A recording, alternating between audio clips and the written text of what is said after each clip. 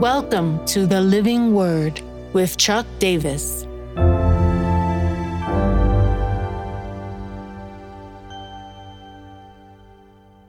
Philippians 2:7, servant. Have this mind among yourselves, which is yours in Christ Jesus, who though he was in the form of God, did not count equality with God a thing to be grasped, but emptied himself by taking the form of a servant, being born in the likeness of men. Being found in human form, he humbled himself by becoming obedient to the point of death, even death on a cross. Therefore God has highly exalted him and bestowed on him the name that is above every name, so that at the name of Jesus every knee should bow, in heaven and on earth and under the earth, and every tongue confess that Jesus Christ is Lord, to the glory of God the Father. But emptied himself by taking the form of a servant, being born in the likeness of men. It's not only the fact that the Son gives up his divine prerogatives to take on humanity and all of its brokenness and weakness apart from original sin. He takes the form of a servant. This is that word morphe that we saw earlier that pointed to the fact that Jesus was actually God.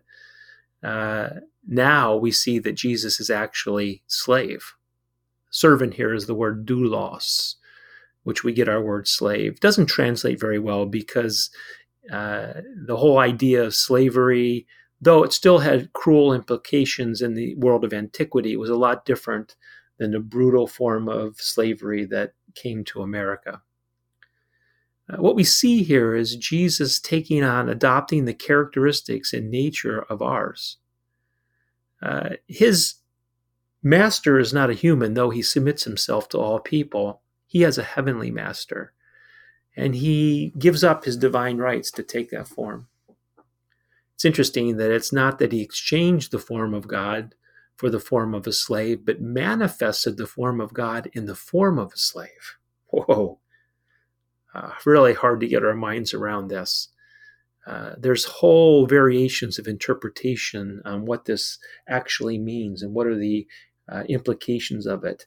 I discovered 9 historical interpretations as I looked deeper into this passage.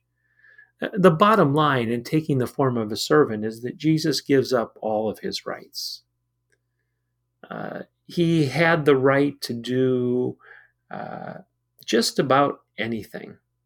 Couldn't do anything outside of his character as the eternal Son. But when he comes as the incarnate Jesus, he gives up all rights, which we shouldn't be surprised because we have his Beatitudes and how he tells us to live, which is another declaration of Bill of Rights, which means we have none.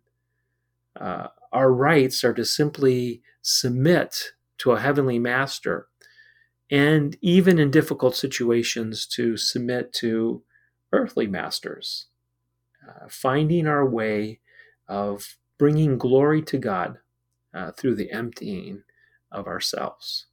So what? Now what? Press into it.